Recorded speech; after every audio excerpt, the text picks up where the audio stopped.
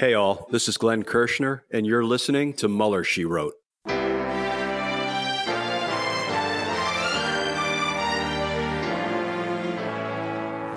So to be clear, Mr. Trump has no financial relationships with any Russian oligarchs.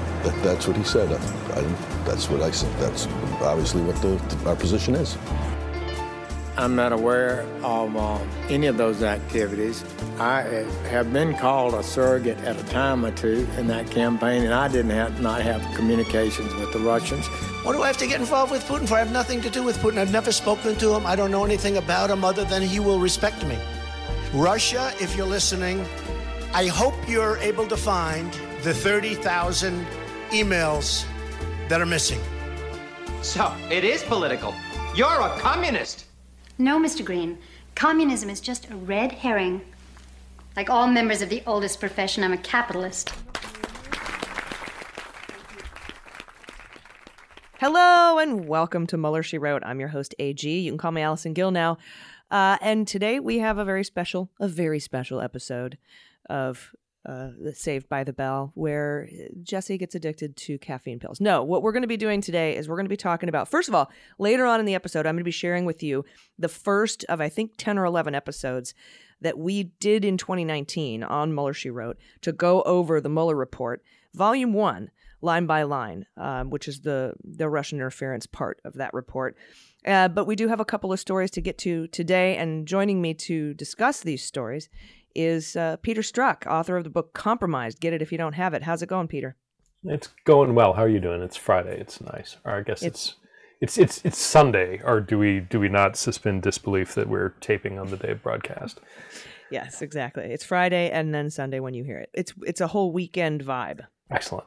And we're going to need the weekend vibes because there's some pretty angering things that we just found out. And this is the first thing I wanted to talk to you about from Free Speech for People. The headline here is, in a split decision, the FEC overrules career staff and refuses to investigate coordination between the Russian government and Donald Trump's 2016 campaign. Now, this story came out and the documents were released just within the last couple of days. And the lead here is that the Federal Election Commission has released records revealing how partisan deadlock within the FEC blocked its investigation into potential coordination between former President Trump's 2016 election campaign and the Russian Federation. The nonpartisan professional career staff in the General Counsel's office recommended the FEC find reason to believe that the Trump campaign violated the Federal Election Campaign Act by coordinating with the Russian government and soliciting and receiving illegal in-kind donations by the Russian government. And we all remember from the Mueller investigation, for example, the June 2016 Trump Tower meeting, where the Mueller report they found that it didn't meet the burden of criminality because there were questions about what the value of the opposition research that was never actually handed over had, if it had any value for an in-kind campaign contribution, and whether or not, as we used to say, Junior is too dumb to crime, that he didn't know that it was illegal to accept opposition research from a foreign adversary, a foreign government. So can you talk a little bit about how the FEC gets these investigations? Do they die there if they're deadlocked on it, or can they be picked up by the Department of Justice, or is that considered some sort of weird Fourth Amendment double jeopardy thing? I'm not quite sure how how this works. Yeah, so it's a great question. I'm not an expert on sort of the FEC regulations and rules. I know that, as you indicated, we did look at it. The Mueller investigation looked at it, and there was some question exactly what you laid out about not only the knowing that they were trying to do something that was against the law, but also the whole idea of what constitutes something of value in a campaign violation, finance violation sort of way. So, is that polling data if it is promised polling data that is never delivered, those were difficult things to overcome in the context of particular criminal election laws. But then things get, the FEC has, in my understanding, a whole separate set of sort of administrative laws and procedures that they look at, and they can go after people in an administrative or civil context for violating these various laws, which DOJ and the FBI don't investigate or prosecute. And that's what it looks like happens here. And what's really interesting is you see, these are all, along with this announcement, which was remarkably quiet, and I assume it's, Ukraine is everything in the news these days, but they had statements from the various members, and it is split. I mean, there are Democrats and Republicans, and what it appears is that they were very, they lay out their reasoning for voting how they did. And what's interesting is that it's clear. So you have these political appointees who are the commissioners, and you have career staff who are nonpartisan people who have been there forever. And what is clear from these letters is that the career staff did recommend fighting against the Russian Federation and for the IRA for violating these various regulations, and that they were not pursued because then when it got to a vote at the partisan level, they didn't have enough votes to move forward in that context. But the letters are pretty straightforward. And again, what I place a lot of importance on, of course, a Democrat or a Republican commissioner are going to say things that will look, potentially like their party affiliation. But when you see them saying, we echo what the staff recommended, we agree with the career professionals, that tells me that, that's where the truth lies, right? I mean, those are the folks who aren't appointed there. They're the ones who look at the precedent. They're the ones who go out and investigate and make these determinations. So that's why it's so very disappointing that these things were not pursued further by the FEC. And I think once it's done, I mean, my understanding, you don't wipe out on the commissioners, so you still have a split. So you still may not have the, I think, 4 votes they needed to move forward. Now, why release these documents now? Because the statute of limitations has expired and there's no... That's a good question. I think it might have been for my FOIA request, if I recall correctly, whoever this group is that they release records, or maybe it is, I'd have to check on that. I don't know. I don't know if it was in response to a FOIA request or if it's just something that they ordinarily release. But they did, they do talk about this guy, Taub, T-A-U-B, who was running up in Rhode Island against Cicilline for Congress, and that it came up probably 2 or 3 weeks ago, I think, that his name, and it was probably around the time that these statements, maybe mid-February, that these statements were issued, essentially identifying him as the congressman who had reached out to, or the candidate for Congress who had reached out to Guccifer 2.0, who was, of course, a Russian intelligence front, to get information about Cicilline to help him. And Guccifer 2.0, it turns out we have much more detail now through these documents, responded and gave very specific items of information, including, I think, some friendly Oppo research that was done. In other words, like a candidate, when they're running, frequently will have people go out and try and dig up what information is out there about themselves so that they understand where they might have vulnerabilities or where their opponents might attack them. And so it looks like through hacking into democratic entities, whether it's the DCCC or the DNC, they were able to obtain some internal democratic information about Cicilline that then shared with Taub. So, there's some information there. And the point, of course, of that is, the Russians, it wasn't just Trump that they were helping, that they were involving themselves in congressional elections as well. So it was much broader than I think people publicly talked about or knew about earlier, certainly before the Mueller report and Senate report came out. Yeah, before they were spun and hidden and sidelined. Right, before Bill Barr, as he launches into his book tour coming up. His rehab tour, yeah. His rehab tour, yeah. Yeah. Very excited to hear what he has to say about himself. Yeah, I'm excited to get it from the news and not buy the book. So Campaign for Accountability Executive Director Michelle Cuppersmith actually said about this, quote, "The FEC never fails to disappoint. Even when it comes to Russian interference in an American election, 3 commissioners couldn't bring themselves to vote to uphold campaign finance law. Congress needs to reform this broken agency." I concur with that. And I'm always interested in what Weintraub and Broussard have to say. And you have that document. There were a couple of things, 4 things, I think, that they discussed in their response.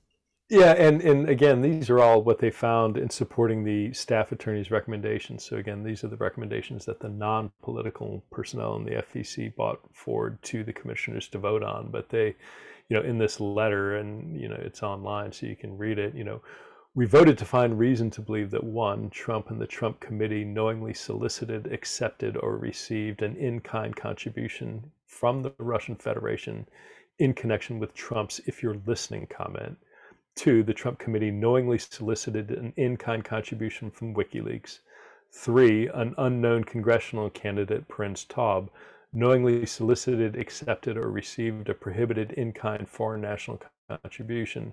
And 4, Paul Manafort and the Trump Committee knowingly solicited a prohibited in-kind foreign national contribution and transferred a campaign committee asset without charge. So, you can, the underlying facts there, I'm sure most of your listeners are, can trace it back to certainly Trump's, if you're listening, comment, Manafort's provision of the campaign data via Konstantin Kilimnik to Deripaska and others, presumably. But you can track down the facts supporting those broad things that they voted to find, violated FEC rules and regulations. And the sad part is it's pretty clear they did, and hence the kind of concern with the whether or not the FEC has any tooth to the policies and regulations that they're supposed to be enforcing. Well, yeah, again, when we don't think about the fact that the person in the White House who appoints these folks or has some sort of dominion over what they do and how they vote, when that person is the corrupt person, then the fish rots from the head, so to speak. And so it goes back to the same discussion we've had over and over and over again. You find these things, who do you tell if the president of the United States is the criminal? Or, at least a friendly of the criminals. What do you do? And this is I think the problem that we keep running into and we'll continue to run into unless we make these reforms. Yeah, agreed. And I don't think, part of the issue is I don't think we're going to get there with this Congress for sure. And I don't know about this administration. I mean, if we're lucky, I think we get some reform to the Electoral Count Act. And that would go a long way to, hopefully shoring up some of the nonsense we saw specifically on January 6th. But when it comes to broader systemic reforms, I just don't think there's enough time and legislative ability to get much done in that regard. So, it doesn't matter so much now because you have a rule-following administration, but I don't see that there's a lot that the FEC would be able to do in the future, anything greater than what they were unable to do here, whether it's another Trump administration or somebody else who seeks to sort of abuse the rules that the FEC is supposed to uphold. Yeah, I wish we could put a buffer between the president and the FEC, like we have at the post office. Like we have a board of governors, and that's the only group of people. But then, of course, the president appoints the board of governors. DeJoy's still there. So yeah. Yeah, still waiting for those final 2 to be seated that Biden nominated. I just keep trying to refresh that. Like, when is that happening? And then the next story I want to touch on today, Pete, who among us hasn't hired a documentary film crew to document us doing a coup? I mean, who among us? The answer is Roger Stone. There's a really pretty incredible piece out from the Washington Post, I think it was today or yesterday, this is just right before the weekend, about things that this documentary film crew found. And, you had put out a tweet, hey, I wonder if the DOJ, FBI has they have screenshots and film shots of phone screens of Roger Stone on Signal, and it's there's just so much in here. What are your top line thoughts after reading this report? Well, it's kind of crazy because it appears that this film crew did follow him around for several months. They went prior and around the election. They went back overseas. They're a European film crew, and then it looks like they came back on or about inauguration date. But we're following Stone in particular when he was in town on the January 5th and 6th. And a couple of things. One, Stone was clearly aware that they were taping him. So a lot of times I think his statements are going to be very self-serving and probably disingenuous in a lot of ways. But at the same time, anytime you give somebody that much access, you're inevitably going to not be aware of things that you are showing and or that you inadvertently say or do. And one of the things that leapt out at me was they've got early on in the article, they've got a clip or a screen grab picture from the documentary, and it's Stone sitting in a car, I think, and he's holding a phone. It looks like an iPhone, but who knows what it is. But it's Signal, and he's got the Signal app open, and you can go there, and it's high enough resolution that you can see all these people that, like if you use Signal, you can get, it's a messaging service. So you have all the various parties that you're talking to and you can read it. So Stone has it up and you can see there's the top line is a FOS with a message 10-4 that appears to be unread. There's new Pastor Mark Burns with an unread message saying, "Brother, I just found out about something." You have a guy named Steve, then a Tyler Mixon, an HRE of tremendous interest to me, certainly. An unread message from Joel Greenberg saying, "I'm available anytime, standing by." Then you have Palm Beach Patriots PAC, Enrique Tarrio, Greg Lewis, and then finally Stuart Rhodes down at the bottom. So again, these folks were filming this, and this is one frame from presumably what they're filming. And so even if, that wasn't, there's information there, but then the question is, if you're making a documentary, these people have followed Stone around for months and months and months. And so presumably there's a tremendous amount of film, of media that didn't make the cut into whatever the final product was. And, in the article, I think they say they saw something like 20 hours, but I guarantee you they have more than that.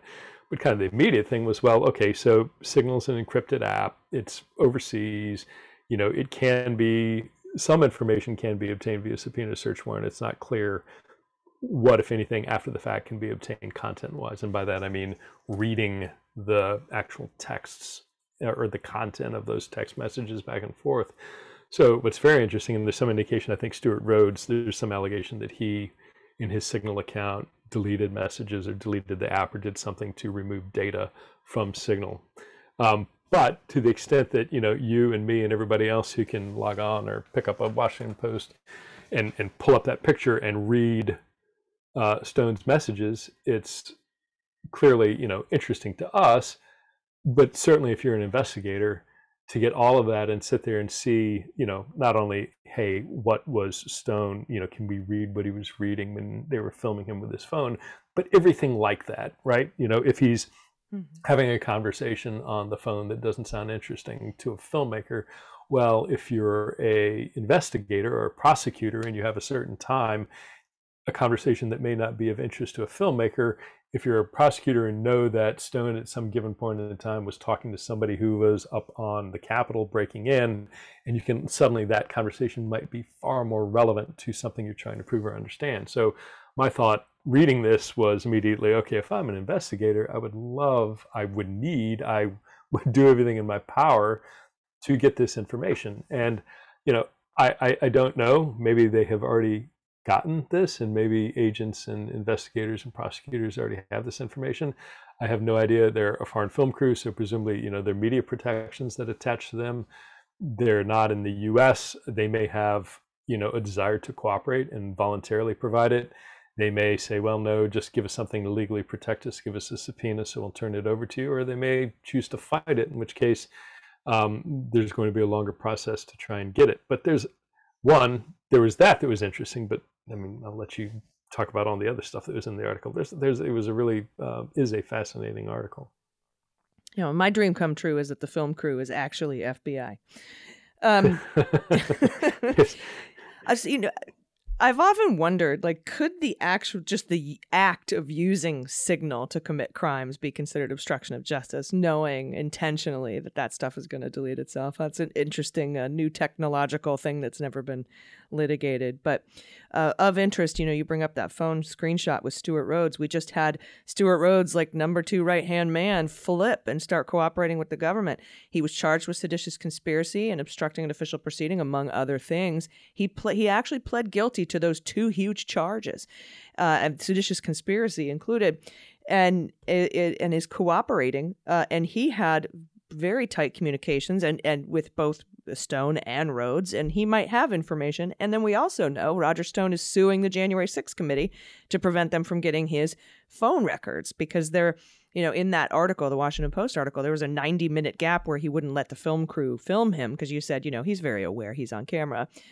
And he's in his room, and they're like, no, he's taking a nap, but he was actually on the phone, right? So so he's suing to prevent phone records now.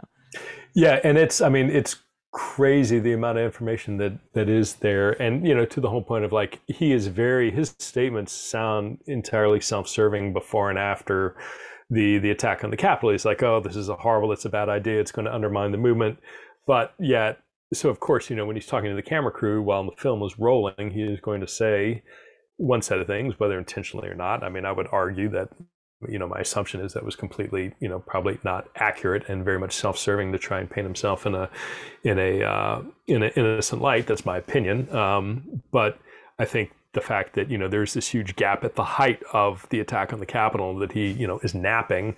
And in reality, he's, the guy, I think the filmmaker like snuck in with room service and found him like sitting there on the phone instead of, curled up with a, pillow and a blanket. So who knows what was going on during that time, but his nicks and whoopee. Yeah, exactly. To whatever helps him have sweet dreams. But there's a lot, I think, to come, and certainly if you have the folks, James is a big deal, and the fact that he's the one of the guards or the oath keeper who was with him for a lot of the time, and if he is very cooperative and provides a lot of information, that puts you into Stone's inner circle. So I think that's a huge deal.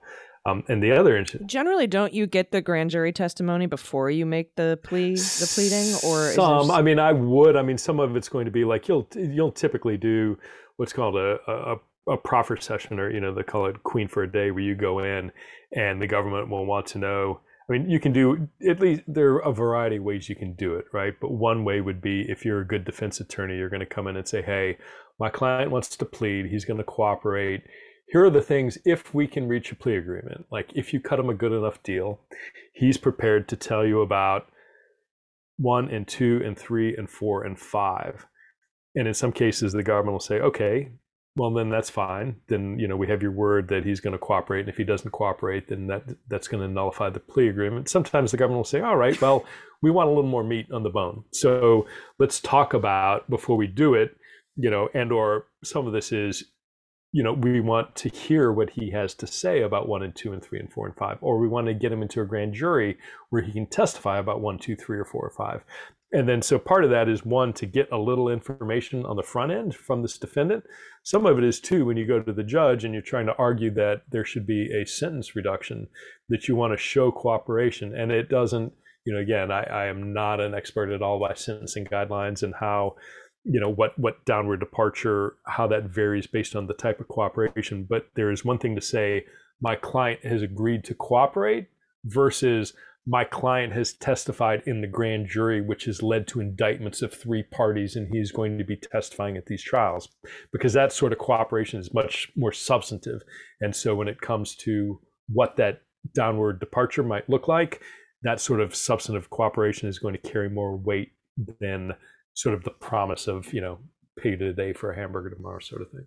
Yeah, and I think it was interesting when I was listening to the hearing, the judge was like, you're also under, have to go through all the rights that he's waiving when he pleads guilty. He says, that also that the judge during sentencing can apply an upward departure on these particular crimes. And I think that's what probably for terrorism, or just it's a fucking coup, whatever it is, within the guidelines. So and he was like, yep, nope, I know that. But, the feeling is somewhere between 8 and 10 to 11 years, and where he was facing 20, maybe concurrently with both charges, maybe consecutively. I'm not sure. I'm not an expert at sentencing either. But it seems like, first to flip in this seditious conspiracy case. And this could also be important to other potential seditious conspiracy charges in other groups like the Proud Boys or the Three Percenters, because there was apparently coordination between these 3 groups. And there are still persons one out there for those other 2 groups that haven't been charged. And so, I think we might see a pattern here for seditious conspiracy. But also of note, the obstructing an official proceeding, because if you're building a case with this new information that we got from the 1-6 committee about Donald Trump and John Eastman obstructing an official proceeding, 1512C2, and you have all the underlings that were sent out to do it, pleading guilty to that can help bolster the case against the hub of the hub and spoke conspiracy. And so this is, I'm with you. This James thing is very big. The phone records thing is big. The 90-minute gap is big, but it's still going to take a while. And, I keep thinking about you and the things that we've discussed before about Department of Justice coming out and talking about the resources and the urgency and the stuff that they haven't really done. And I've seen 20 tweets in the last 3 days about the klepto capture program, but nothing about the task force investigating the January 6th coup. Right. And I don't, and again, you look at what was interesting, how many times did Biden talk about January 6th during the State of the Union?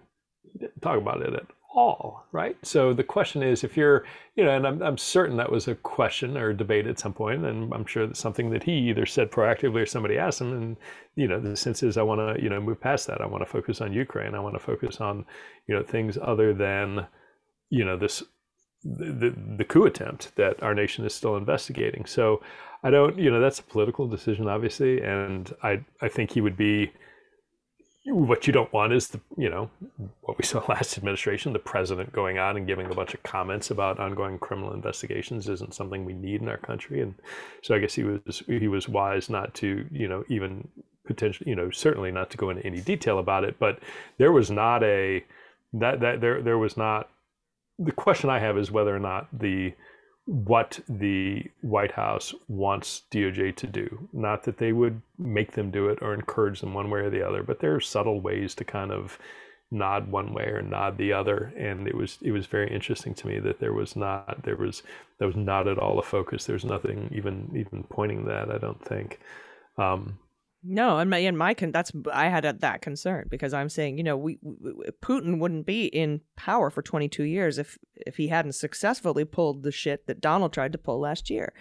We are following down that path of that, and it's connected. It's all connected. Preserving democracy here at home is essential for preserving democracy abroad. And how that is possibly not connected is beyond me. Yeah. No, I agree. And we'll see. I think this clearly, typically you can enter into a plea agreement with somebody just because, it serves the deterrent effect of, punishing the person. They have the punishment for their crime. It saves government resources and that you're not going to have to go investigate them further. But typically for somebody who's done something so serious to plea, you really want something in return. So, to your point, yeah, it could be these other cells, but I really do think in the case of, in this case with James, it is to get to Stone. It is to look at the leadership of the Oath Keepers and the Proud Boys in Stone and L.A. Alexander. So, well, at least Stuart Rhodes, right? That's probably the main. Right. Although James is riding goal, around. I want to say James is riding around the 5th and the 6th with Stone, if I'm not mistaken. He right? was. So he was there. It, so being able to sit there and say, what was he? He wasn't napping. So what was he doing during those 90 minutes? Who did he meet, and what was decided? Or what did Stuart Rhodes tell you that he talked to Stone about? Exactly.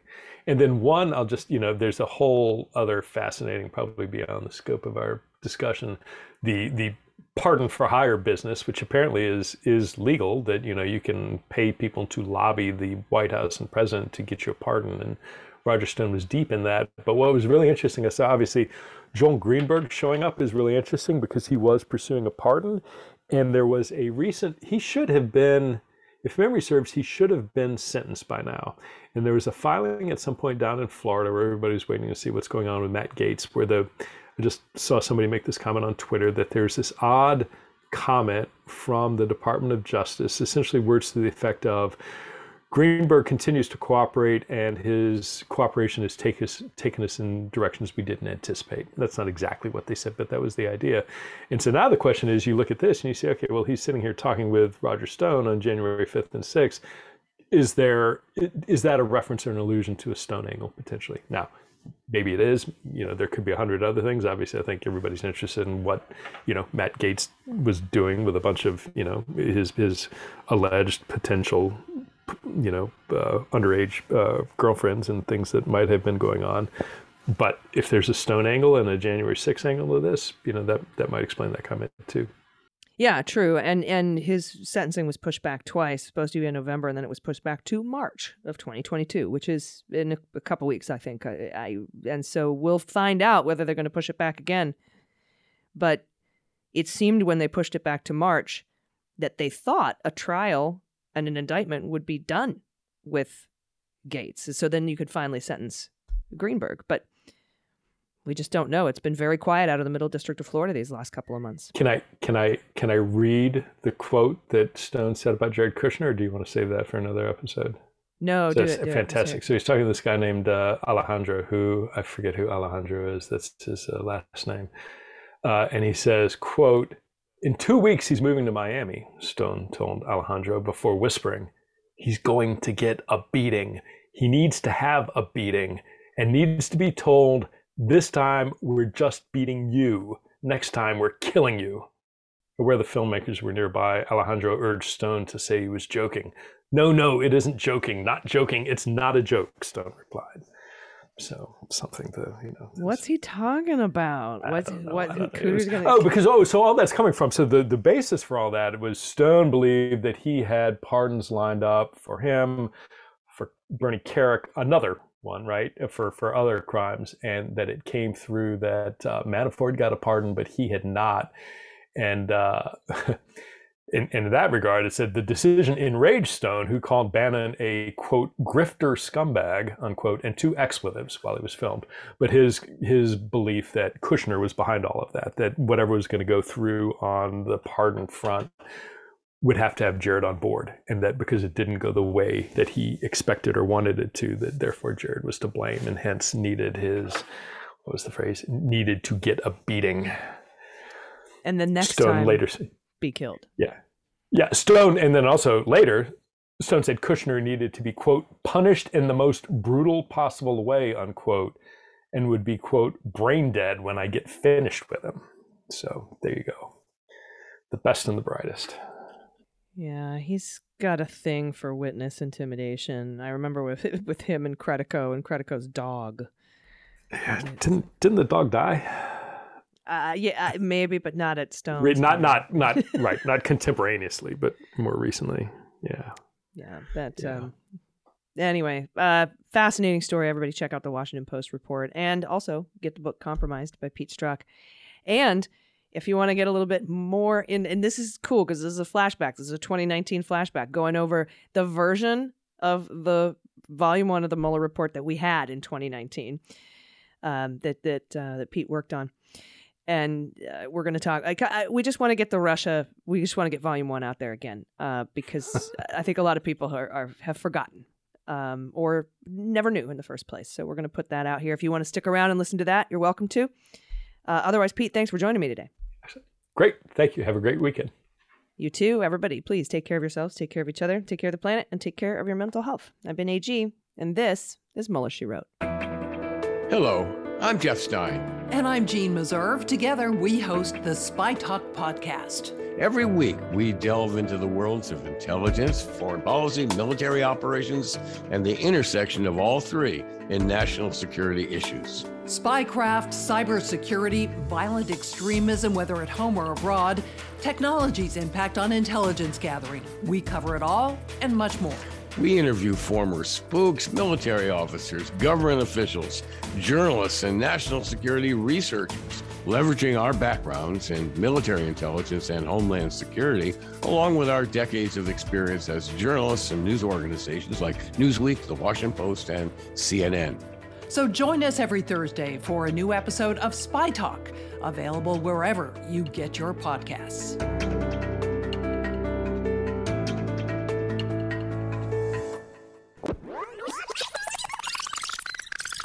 Like all members of the oldest profession, I'm a capitalist. Hello and welcome to Mueller, She Wrote. This is part 1 of the Mueller, She Wrote special coverage of the Mueller report.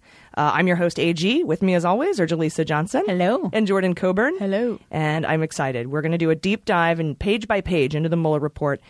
Probably a 10-part series. Could end up being 11 or 12. Depends on how long this goes and how redacted it is. I tried to do a great breakdown of it, but so far, we'll see. I mean, things can come up. News stories drop that could elongate some of the episodes, and we want to get every single piece of this for you. Because this shit's not over. No, it's so far from over. These episodes will be released every Thursday evening in our main feed for you. So we hope that you enjoy them. Share them with people. You don't need to be a patron to get this. These are public episodes. Share them with people who you think need to read the Mueller report that might not have read it, which is probably everybody, since only 3% of people have read it, except you guys. I bet you guys all read it. So please feel free to share it with anyone who you say, hey, you want to be entertained and hear what's on the Mueller report? Here you go. Today we're going to go over the first 13 pages of Volume 1, including the introduction, the executive summary of Volume 1, and Section 1 titled The Special Counsel's Investigation. So let's get right into the introduction, you guys. The opening statement is sobering, and it says the Russian government interfered in the 2016 presidential election in a sweeping and systematic fashion. Mueller confirms that the Russians hacked the DNC and released the hacked materials through WikiLeaks in July, October, and November of 2016. Mueller also confirms that the investigation into whether Trump coordinated with Russia was opened after a foreign government contacted the FBI regarding an encounter with Papadopoulos in May of 2016. This is important because we know that Trump and his minions like Nunes and Jim Jordan and Tim Meadows and countless of his supporters would have you believe that the investigation was opened on the Steele dossier, and that's simply not true. Do you think that's officially a dead theory? No, people still say that. God damn it. I've heard it less for sure, but I cannot wait until the day that that's an unacceptable thing to say. Yeah, I know. It's pretty dumb. And when they say a foreign government contacted the FBI, I'm going to go ahead and assume that's Australia. Mm-hmm. Oh, yeah, that makes sense. Because it was Alexander Downer who heard Papadopoulos popping off of the top of this esophagus in the pub in England about his interactions with Mifsud. Yeah, right? Spitting that hot fire, AG. I totally stole it from Flight of the Conchords, but thank you. All right, guys, then the report goes on to say that Mueller has determined Russia interfered with the elections and did so through two principal operations. First was the social media campaign that involved the Internet Research Agency, which we'll call the IRA, Russian troll farms, Concord Management, and the like, basically favoring Trump and disparaging Clinton. Second, of course, is the hack and release operation of the stolen documents. The report also concludes that there were several links between the Russian government and the Trump campaign.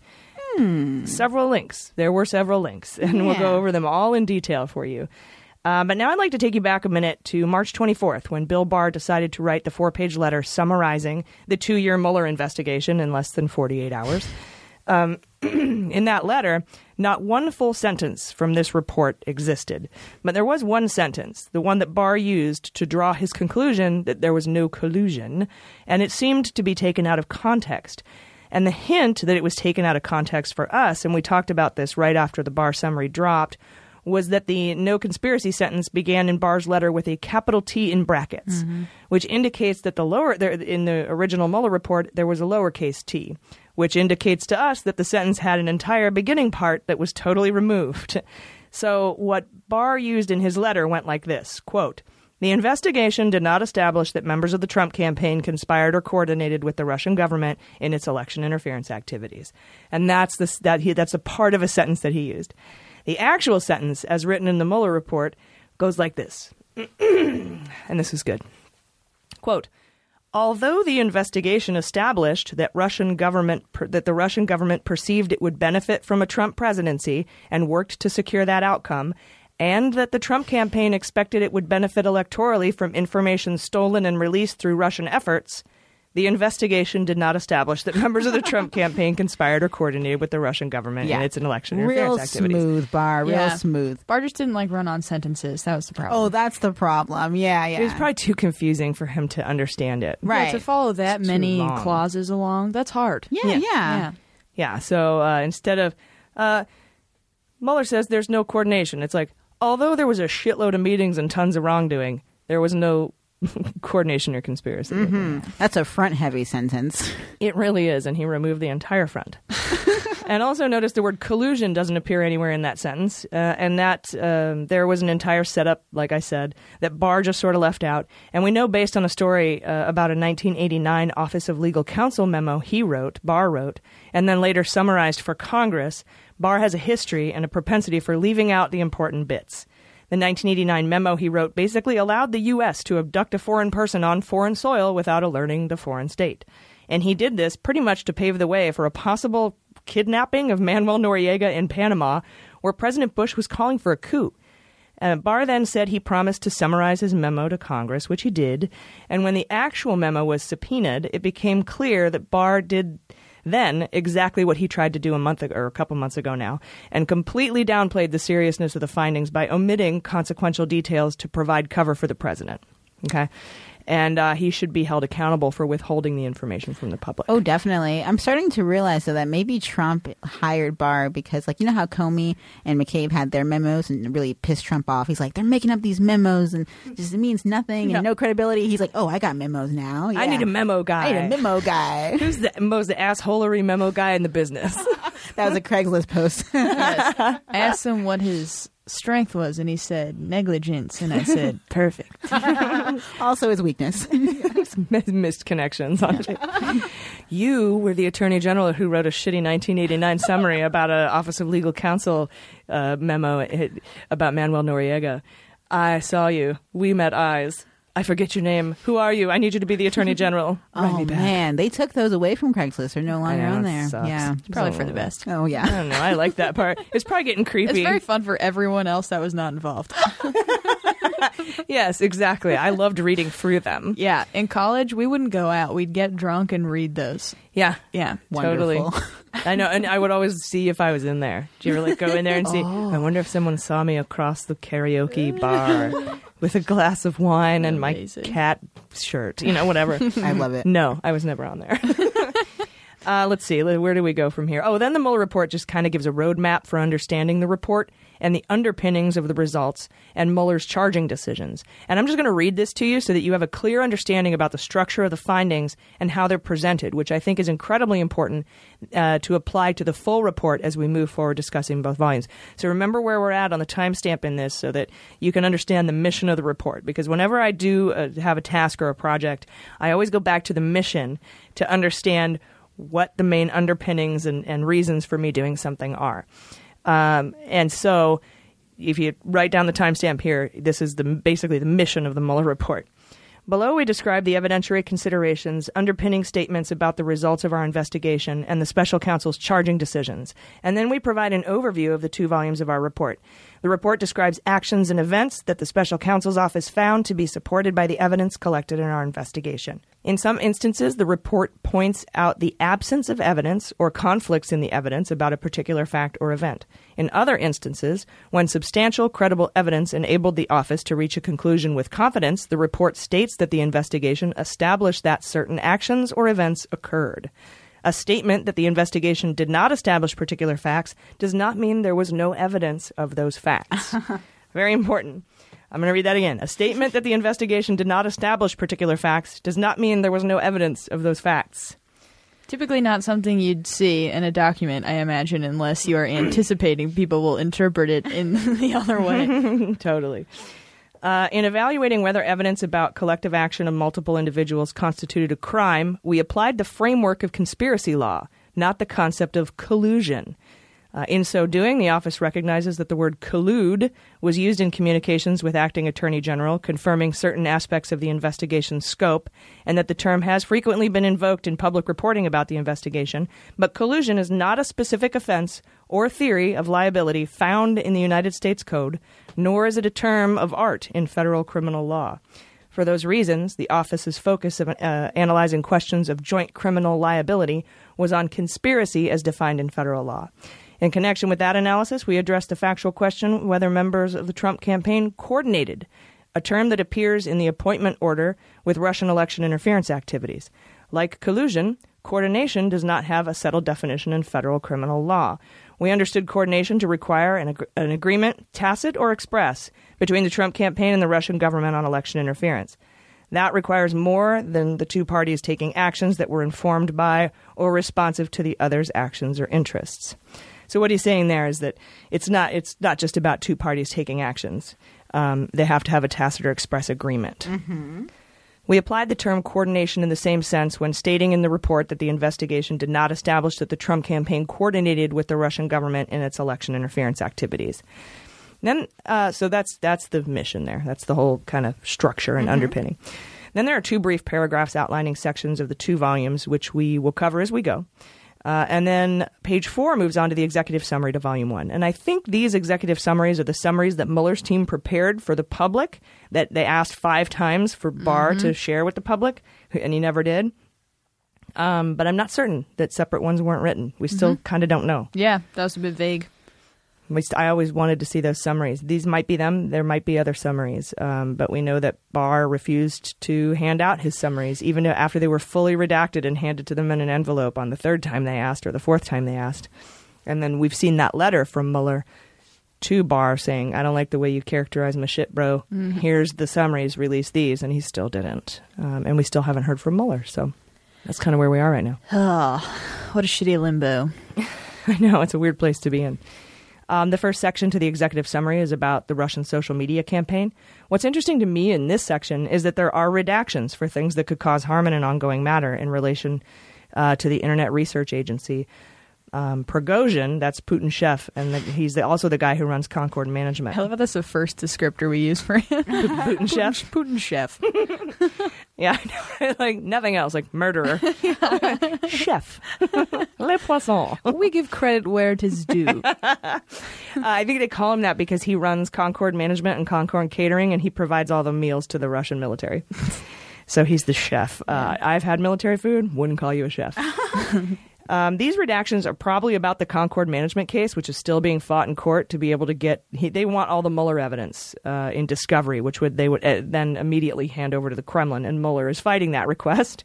This is a court case, by the way, where it seems Concord Management hired American lawyers, and they pursued this case in the U.S. just pretty much to be able to get documents from Mueller. And when they couldn't, they forged their own, set up an anonymous Twitter account, and disseminated their fake documents claiming they hacked Mueller. That's a Jacob Wool move. If I've ever heard it's so desperate. I know, right? Like, did you have a LinkedIn profile too, with pictures of models and your mom's phone number? Yep. This is the same court case, by the way, where the judge was fed up with some of the methods employed by the lawyers for Concord Management, the American lawyers, because they were dropping F-bombs and quoting Bugs Bunny cartoons in their court filings. But in any case, I'm guessing those Internet Research Agency redactions are for the Concord Management battle. That's still in the court. But it could also mean there could be more Russian indictments coming. We just don't know.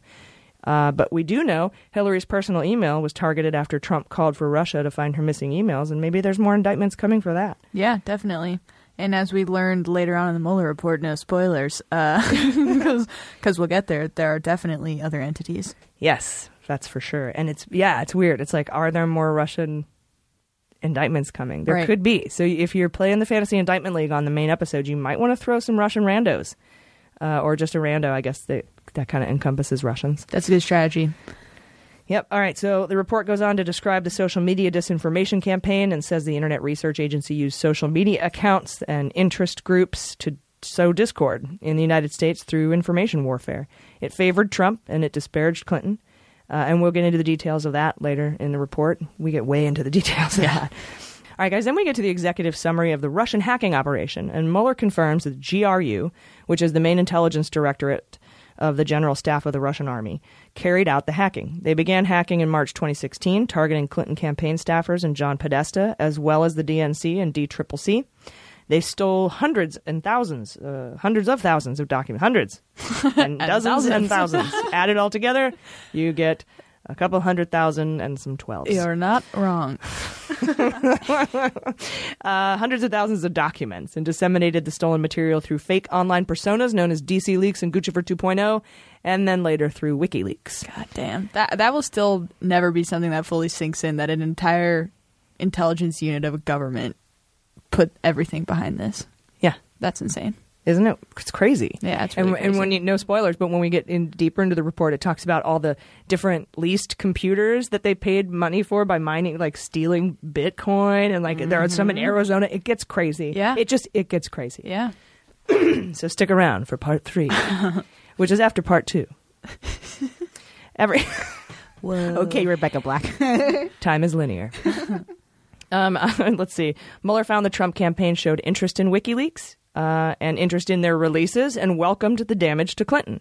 Cool guy. Mm-hmm. Totally legal. Totally cool. Yeah, seems fine. Totally fine. Every time WikiLeaks is brought up in this report, we see a lot of redactions indicating there could be harm to an ongoing matter, and that's likely the Roger Stone and Assange cases. Then we get to probably one of the most famous lines in Russian collusion. You hear it in our opening sequence every week, and the Mueller report says, quote, Trump announced he hoped Russia would recover emails described as missing from a private server used by Clinton when she was Secretary of State. He later said he was speaking sarcastically, and then nearly 3 full lines of redaction for harm to an ongoing matter. And I'm thinking that's maybe a future Russian indictment. Yeah, I hope so. And also, what else would he claim he's speaking sarcastically on if he was actually held accountable for it?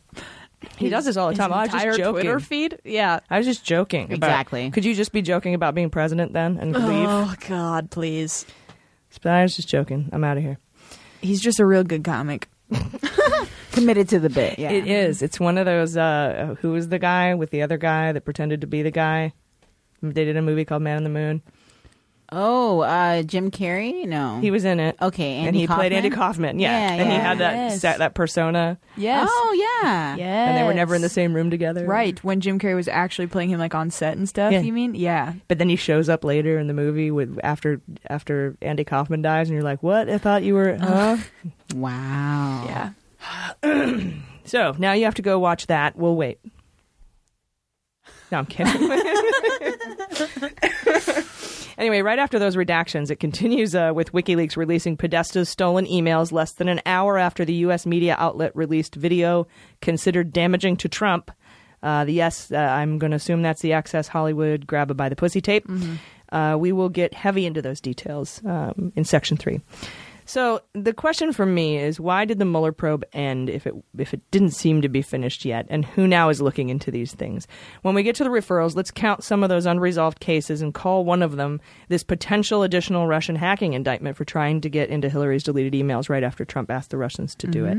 That could still be an ongoing investigation. Those are just beans. And when I say beans, it means I'm guessing. Mm-hmm. You can listen to episode 24 of the main episode with Dallas McLaughlin to find out what beans means. Or go on our FAQ at MullerSheWrote.com. Yes, what does beans means? I could have probably explained it to you in that time I told you where to go find it. But this is fun. Little scavenger hunt for now beans. You have a mystery. Yeah, I'm sure you guys don't have anything else to do tonight. Right. Just a little homework assignment for you. All right, guys, we'll be right back.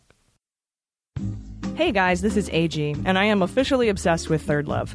Not just because it's co-founded by a woman, or that they're disrupting the old way of shopping for bras, or because their ads feature real women with real bodies and curves and rolls and tattoos and piercings, but these are the best fitting bras I've ever owned because they actually use millions of measurements from real women to design their bras with the best size and shape in mind for your perfect fit. They are the industry leader with more than 70 sizes, and they have half cup sizes because half of women fall between cups like me. And they're super convenient because their Fit Finder quiz takes less than a minute, and I don't have to go to the store, have the lady chase me around with a tape measure, and then shove me in a room with a box of 50 bras that never quite fit right. Over 12 million women have taken this quiz to date, and they take into account a lot of problems that you might have with your current bras by identifying the correct cup shape that you might not have considered when you purchased your other bra that might not even exist. Whether you tend to experience like spillage or digging straps, they ask you all those questions and then they recommend your perfect bra for you.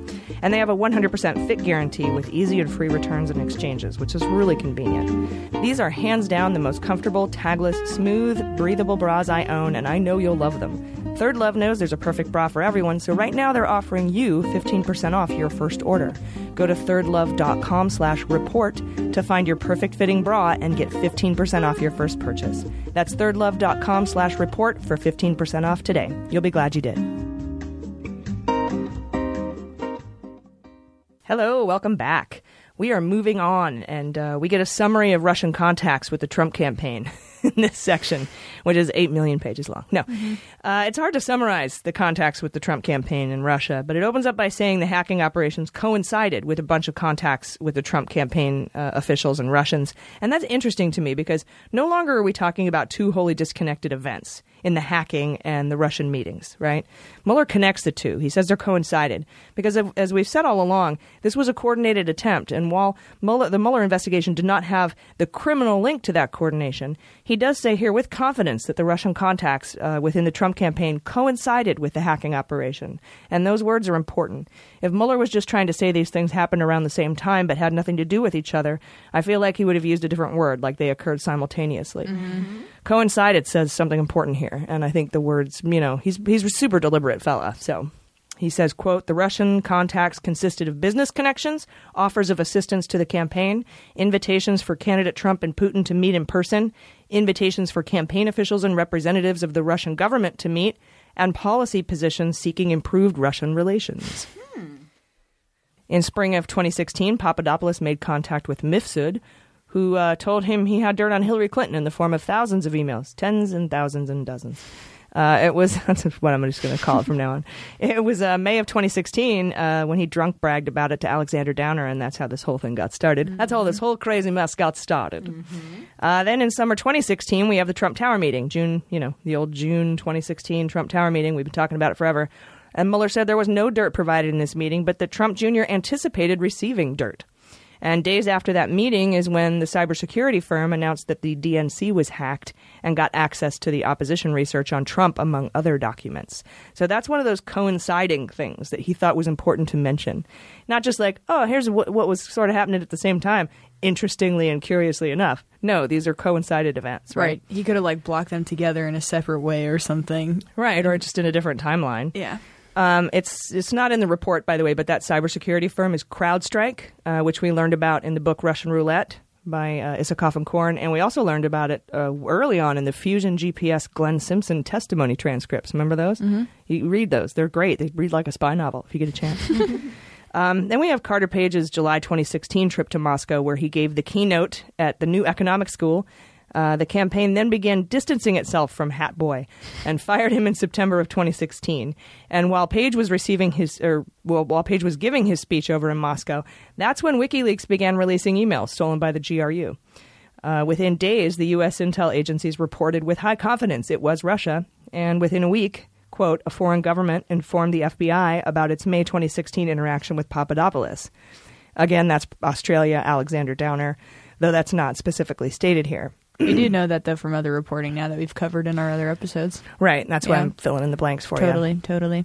They did kind of lag on that, too, a little bit, on giving us those tips. Couple months. Mm-hmm. But apparently Alexander Downer isn't the most trustworthy politician in Australia. Yeah, I guess he has, a weird reputation over there. He's, kind of weird, and I think... Just a funky guy. Yeah, just a weird dude. Yeah. Laughable. Like a laughable fella. Mm-hmm. And not in a good way. Peculiar. Yeah. Funny, peculiar. Yeah, people are very surprised that he was the beacon of tipping off U.S. intelligence. Right. We have him in our sexy justice calendar. People are like, don't put that weird guy in your justice calendar. And I'm like, all right. So I didn't know. Yeah. Now we know. And on the last day of July, in 2016, based on the foreign government reporting, the FBI, that's when they opened their investigation into Trump Russia. So, and we got that whole timeline from McCabe, too, in his book and in his interview on our show a couple weeks ago. Mm-hmm. All right, then we have the August 2nd meeting between Konstantin Kilimnik and Manafort in the cigar bar, I think in the Devil Building, 666 Fifth Avenue. Mueller says during this meeting, Kilimnik delivered a peace plan for Ukraine that Manafort told prosecutors was a backdoor way for Russia to control part of the eastern Ukraine. Both men figured they would need Trump's assent, and they also discussed Trump's campaign strategy for winning Democratic votes in Midwestern states, or stealing them. Months before the August 2nd meeting, Manafort had caused internal polling data to be shared with Kilimnik. That's an interesting way to phrase that. Yes, and we now know why he phrased it that way, because this is Gates. He instructed Gates to share the polling data with Kilimnik.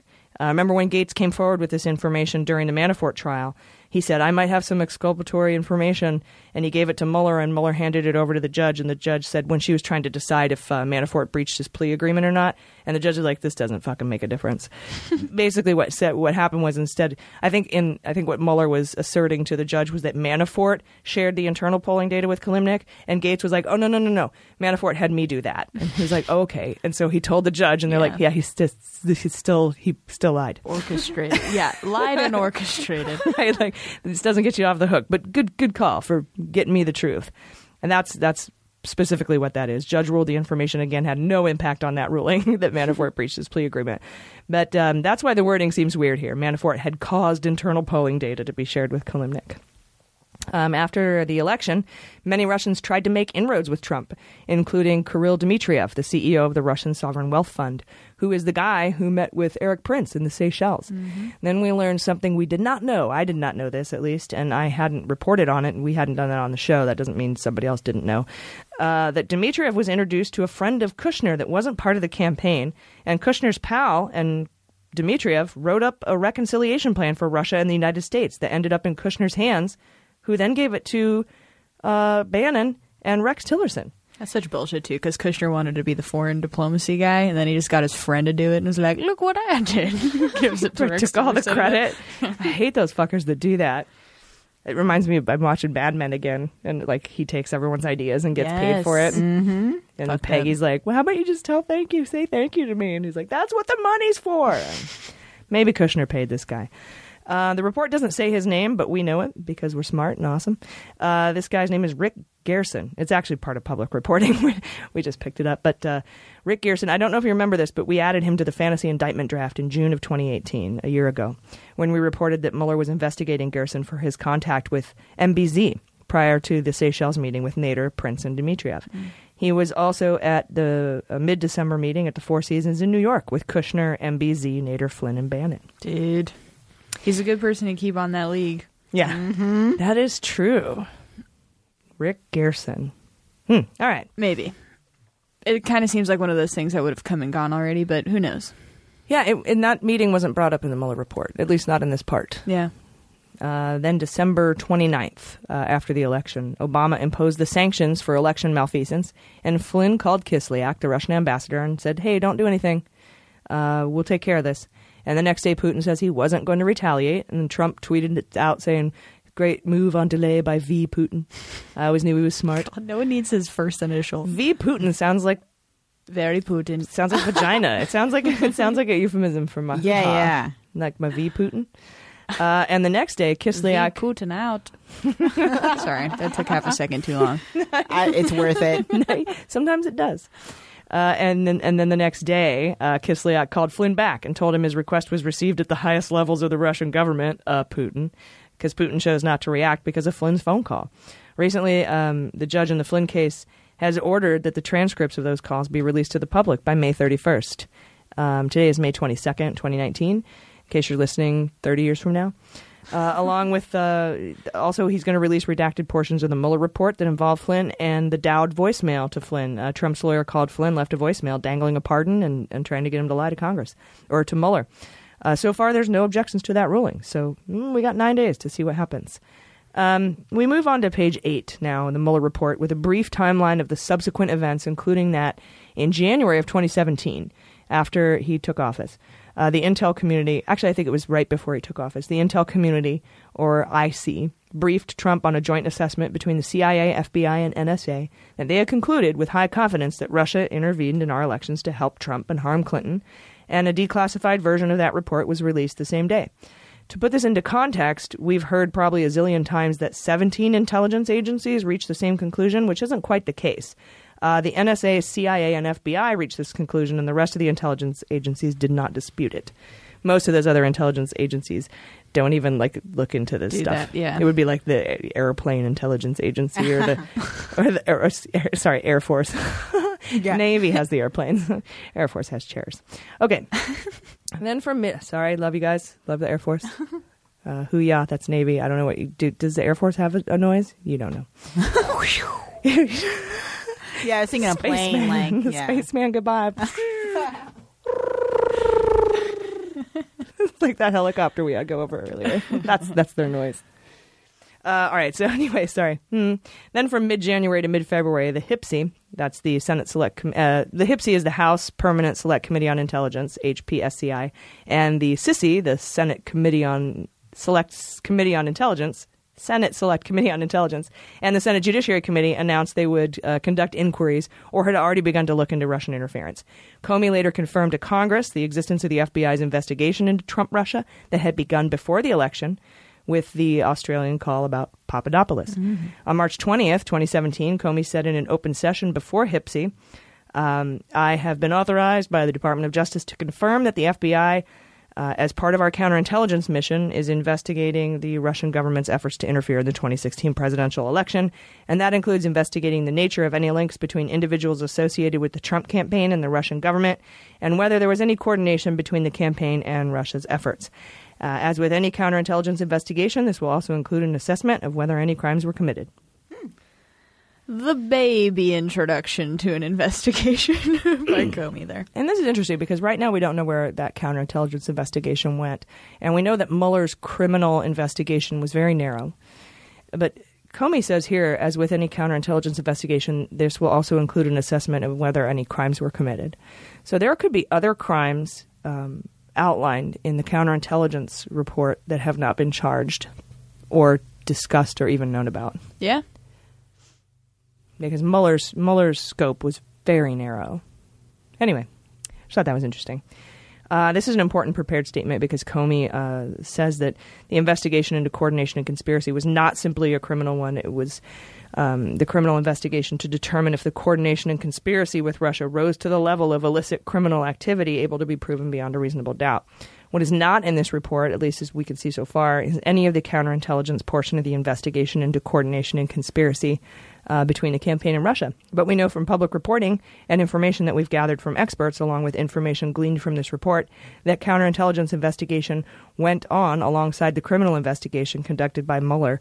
And again, that counterintelligence information was gathered by FBI agents, and we currently don't know where it is, except today, Adam Schiff, head of the House Intelligence Committee, which is this where Comey was testifying when he said this, made a deal with Attorney General Barr that Barr is going to start handing over counterintelligence investigation information related to the Mueller investigation in exchange for not being held in contempt. So the threat of contempt worked, so he canceled the vote today to hold Barr in contempt, and the Department of Justice said, we'll see what they hand over. Right. We'll see how redacted it is, but he's going to start handing over that counterintelligence information to Schiff. Well, because the question is still yet to be answered if it's even done or not yet, or like which parts have been handed off to who, if any, how that would even, what map that would even look like. Yeah, it's such a mystery. Mm-hmm. And when I spoke to McCabe, he's like, I don't even know. Yeah. And I opened it. Like he would say anything. That's if true. He knew. But I figure he would probably say, hey, gee, I can't tell you that, Yeah. But he's like, dude, I don't know. That's He's true. such a cool dude. Yeah. All right, let's see here. According to the NBC reporting on April 19th, the NBC. According to the NBC, you kids listen to these days, the FBI and other intelligence agencies are still pursuing a counterintelligence effort to thwart the Russian influence operations into 2020 interference. Some key aspects of the counterintelligence inquiry, such as the FBI warning the Trump campaign about Russian interference and the campaign not contacting law enforcement, is missing from the Mueller report. It also doesn't talk about the firing of Comey or other acts of obstruction as counterintelligence issues. It talks about them as obstruction issues, but not national security issues, because we know firing Comey, which kind of inhibited the FBI from investigating, is a national security and therefore a counterintelligence issue. Yeah. The Volume 1 summary then goes on to tell us that May 9th, 2017, Comey was fired by Trump, and that action is analyzed in Volume 2. Comey's firing came 7 weeks into his investigation of Trump-Russia, and 8 days later, Snoop Dagg, that's who we call the Deputy Attorney General Rosenstein, appointed special counsel Robert Mueller and authorized him to investigate what Comey was looking into, as well as matters arising directly from that investigation, and other matters within the scope of 28 CFR Section 600.4a, which generally covers obstruction. Shout out to Andrew McCabe for playing a huge role in that as well. Definitely. Just so when this goes down in history, everyone knows that McCabe was the boy. Yeah. Yeah, McCabe had several meetings with Rosenstein about this particular thing, and Rosenstein's, what the fuck do I do? He fired Comey. And McCabe's like, gotta get a special counsel, man. You gotta get a special counsel. Kept poking at him. Finally, like, all right, I'm gonna do a special counsel. Hey, everyone, I had a great idea all by myself. I'm gonna get a special counsel. Anyway, CFR 28 CFR Section 600.4a. That's the CFR Code of Federal Regulations governing special counsel, and the specific sections listed outlines their jurisdiction. So you can read that if you want. It's real juicy. Mueller is not. Mueller says Trump reacted negatively to the appointment of special counsel and said it was the end of his presidency. He said, "Oh, damn it." I think his actual quote was, "I'm fucked." Yeah, it was definitely that. He sought to have Sessions unrecuse himself and fire Mueller. He engaged in efforts to stop the investigation and prevent the disclosure of evidence to it, and that's all outlined in Volume 2.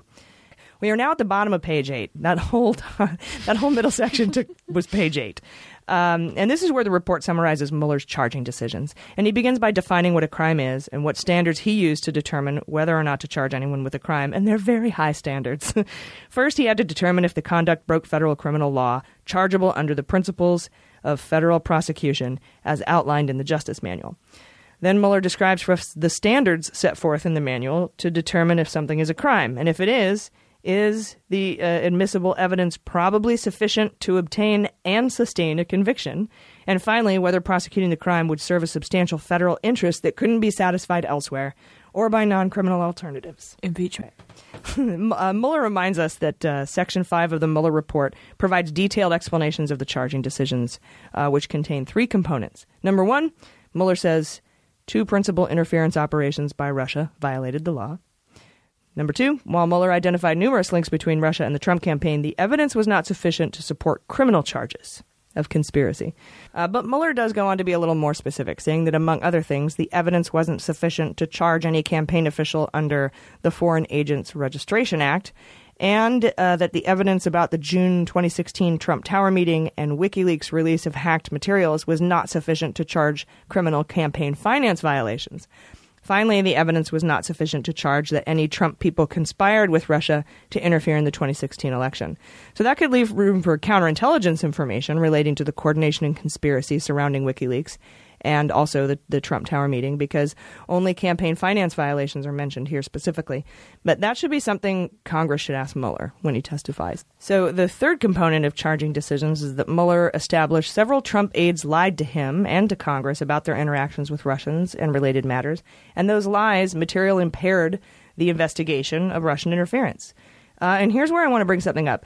It was discussed a while back that collusion could be the obstruction when it came to light that firing Comey, while it's traditional obstruction, could also be seen as counterintelligence national security matter because his firing would have made the investigation into interference difficult. That poses a national security threat. We just sort of mentioned that a minute ago. Here, too, where Mueller says that the lies told by Trump associates impaired his investigation into Russian interference and could pose a national security threat. Perhaps that's in the counterintelligence report, and we haven't seen it, that the people who lied to Mueller pose a national security threat and is a counterintelligence problem. And we might be able to see that if we ever get any of the counterintelligence stuff, which I don't know if the public will ever see it.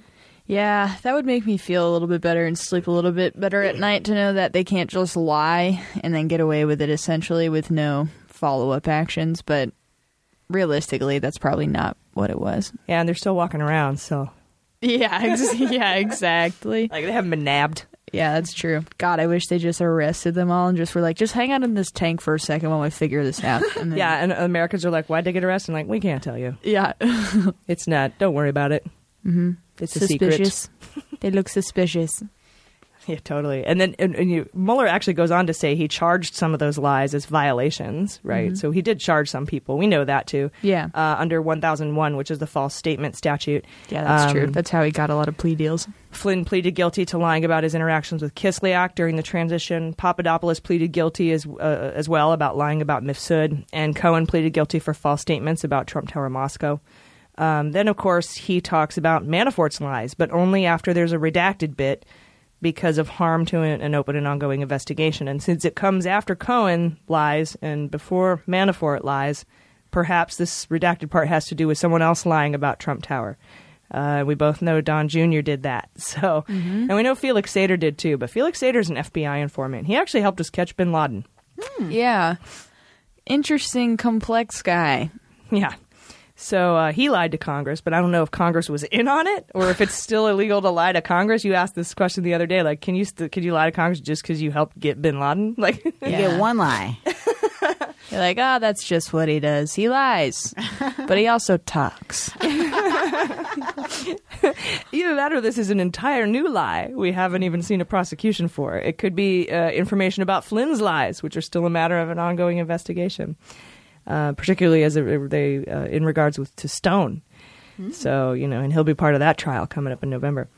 On to page 10 here, where the special counsel's office says they investigated several other events we've talked about and found that interactions between Trump and the Trump people and Kislyak at the April 2016 foreign policy speech, and then again at the RNC, the Republican National Convention, were non-substantive.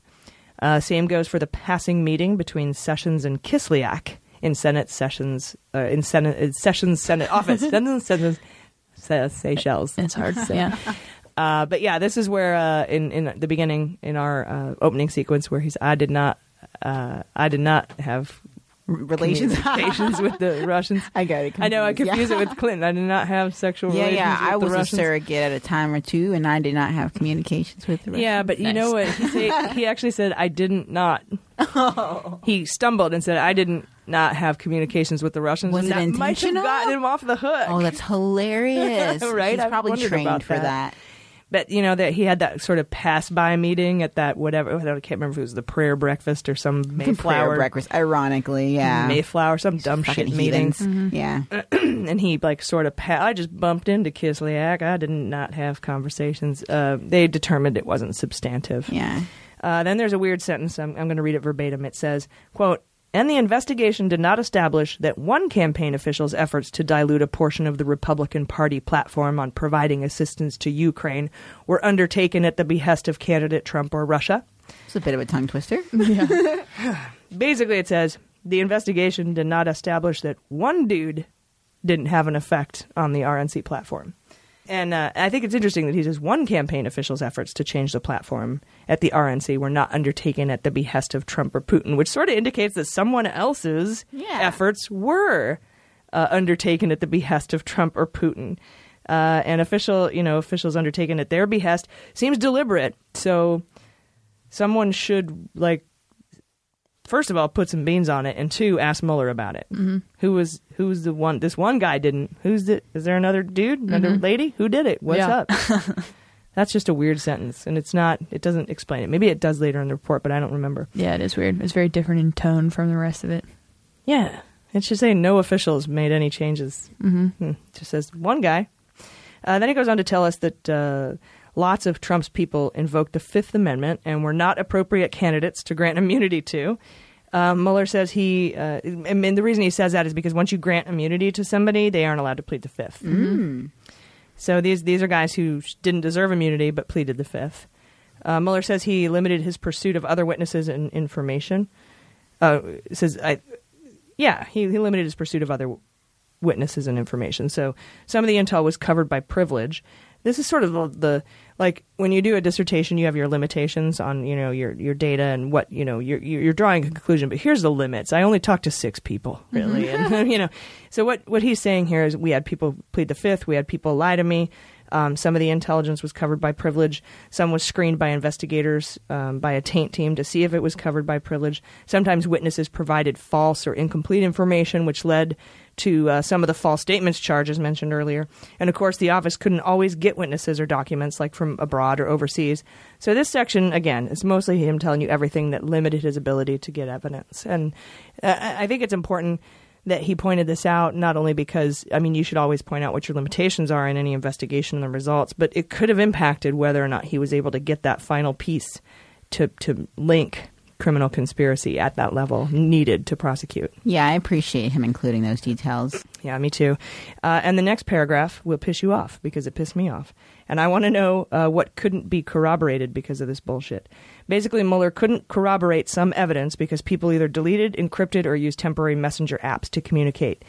So Mueller, quote, couldn't corroborate witness statements through comparison to contemporaneous communications or fully question witnesses about statements that appeared inconsistent with other known facts. And that right there says that there's some shit that people got away with because they tampered with evidence and he couldn't prove it and he couldn't find it. Mm-hmm. That sucks. Damn.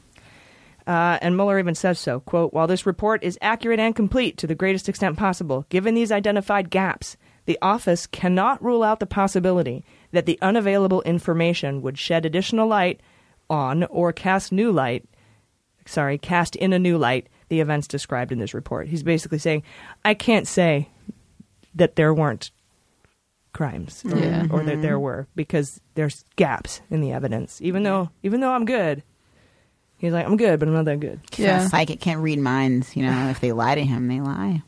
Yeah, that's a great sentence. It's a little weirded word. It's weirdly worded. Which I can't even say. A weird thing to say. Yeah. While this report is accurate and complete to the greatest extent possible, Given these gaps, the office cannot rule out the possibility that the unavailable information would shed additional light on or cast in a new light the events described in the report. Boom. Way to write a sentence. On to page 11 in section Roman numeral 1 in volume 1, entitled The Special Counsel's Investigation, basically outlines when and by whom and under what authority Mueller was appointed. It then gives and defines the scope of the investigation with policy citations and gives the Snoop Dogg clarifications, Rosenstein's clarifications, and his 2 subsequent memos. This is the fuck off section. Yeah, this is the Get one off my back. Yeah, like, here's why I get to do this. Yeah. The August 2nd, 2017 memo for the public that Rosenstein wrote is the one that outlined Mueller's authorization to investigate Page, Manafort, and Papadopoulos, and if they committed a crime or crimes by colluding with the Russian government officials. And you know what's interesting is when this memo first came out, the word collusion was in there, and I was like, oh, look, they used the word collusion. Haha, so collusion is a crime. And now I'm wondering if Rosenstein didn't use that word on purpose. Exactly, because I don't trust him. And now that Mueller's coming out saying that they were never considering it, by definition, collusion, makes me wonder why he would say that from the jump. He must have known. And he said that, too, earlier. He's like, even though Rosenstein used this word in his memo, it's not a legal word. It's almost like, why the fuck did you do that, man? Exactly. Who do you work for? But I think it's it's something Asha Rangappa calls reflexive control. It's an active measure used by Russians where you change the definitions of words so that you can screw people over later. Wow. And collusion is one of those words. And this could have been purposefully planted by Putin and his team. Oh, that would explain a lot, because Rosenstein during that press conference with Barr was like a robot. So he's a sleeper agent. That would totally explain it. It's weird, right? Yeah. I'm like, why did you put collusion in there if that's not a crime? But he did. Crimes of collusion. It also went on to discuss Mueller's scope regarding Manafort and crimes arising from payments he got working for Ukraine, along with the loans he got from that guy he promised a job to in the Trump White House. Remember that guy? We have beans on that guy. But then it says Mueller should investigate allegations that Papadopoulos was acting as an unregistered agent of Israel. And that's new to us, along with 4 sets of allegations about Flynn. So that's what was under those redacted bits in the Snoop Dogg memo. Interesting. Excited to hear more about that Israel stuff. I know. What? Over time. Israel? Yeah. Huh. And because wasn't PsyOps out of Israel? Yeah, actually Ukraine, I want to say. No, I think you're PsyOps right. was Israeli. Yeah, and they just compromised. You're right. Black Cube is Israeli, and they compromised Ukraine that's systems. Right. Yeah, that's right. And they were trying to use Black Cube to do some of the internet social media campaigns. Yeah. And Zamel totally was part of that thing. Yeah, he's Israeli. He's an Israeli. Sketch as fuck. Or is he Qatar? No. Pretty sure he's Israeli. He's Israeli. Al Amanhi is from the Qatar Investment Authority. So maybe that's it. Papadopoulos had something to do with Black Cube and Zamel. I don't know. Those are beans. I don't even know what I'm talking about. Then there was the October 20th memo, which confirmed Mueller's investigative authority to include Cohen, Gates, redacted, Stone, and redacted. Nice. It recognized Mueller's authority to look into Cohen and his establishment and use the essential consultants to receive funds from Russian-backed entities. It also allowed Mueller... It handed that off, though. It also allowed Mueller to see if anyone was working with any of these guys, including Manafort. And finally, the memo described an FBI investigation opened before Mueller's appointment into whether Sessions lied to the Senate. And it allowed Mueller to look into that, too. And apparently he concluded he did not. Let's see. Gates, Cohen, Gates, redacted, Stone, and redacted. I don't know. Assange? We could guess it's like all Wheel day. of Fortune, yeah. It is. Yeah, just spin the wheel of criminals. I'd like to solve the puzzle. Wheel of criminals. Wheel of misfortune. Just literally spinning on a wheel. Just in handcuffs. Just put him up there. The report then says that because Mueller had the full authority of a U.S. attorney, that he would be privy to any FBI evidence already gathered. And since the FBI had been on this for 10 months, Mueller got a significant amount of evidence right off the bat, just boxes. It says that the office finished the investigation into links and coordination with Russia, but that certain proceedings associated with Mueller remain ongoing, and that those have been transferred to other components of the Department of Justice and FBI, and Appendix D lists those transfers. What would be transferred back to the FBI besides counterintelligence stuff, I wonder? Probably just the counterintelligence stuff. Yeah. Then the report describes that Mueller hired 19 attorneys, 5 from private practice, 14 on detail, along with 40 FBI agents they were co-located with. Then they give all the numbers that you hear Trump say over and over again. The numbers break down 2,800 subpoenas, 500 warrants, 230 requests for records, 50 pen registers, 13 requests for foreign governments, and 500 witnesses, including 80 for the grand jury. Yeah, where's the priceless joke in there? I don't know. What's the punchline? And the grand jury is still convened, just so you know. I think they're up in June.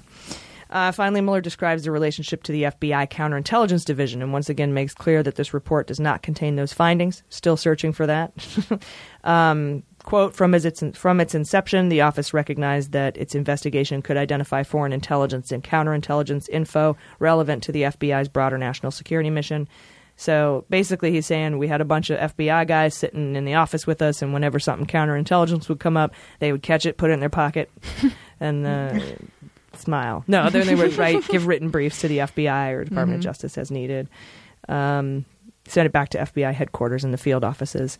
Those communications and other correspondence between the office and the FBI contain information derived from the investigation, not all of which is contained in this volume. This volume is a summary. It contains, in the office's judgment, the information necessary to account for the special counsel's prosecution and declination decisions and to describe the investigation's main factual results. So there's a lot that's not in this report. But guys, that's part 1.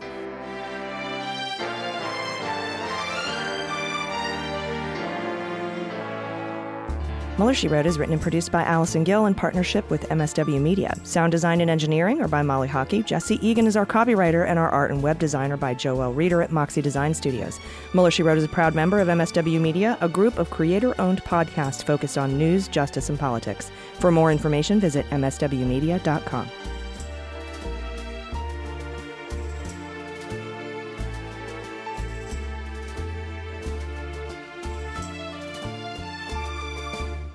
MSW Media.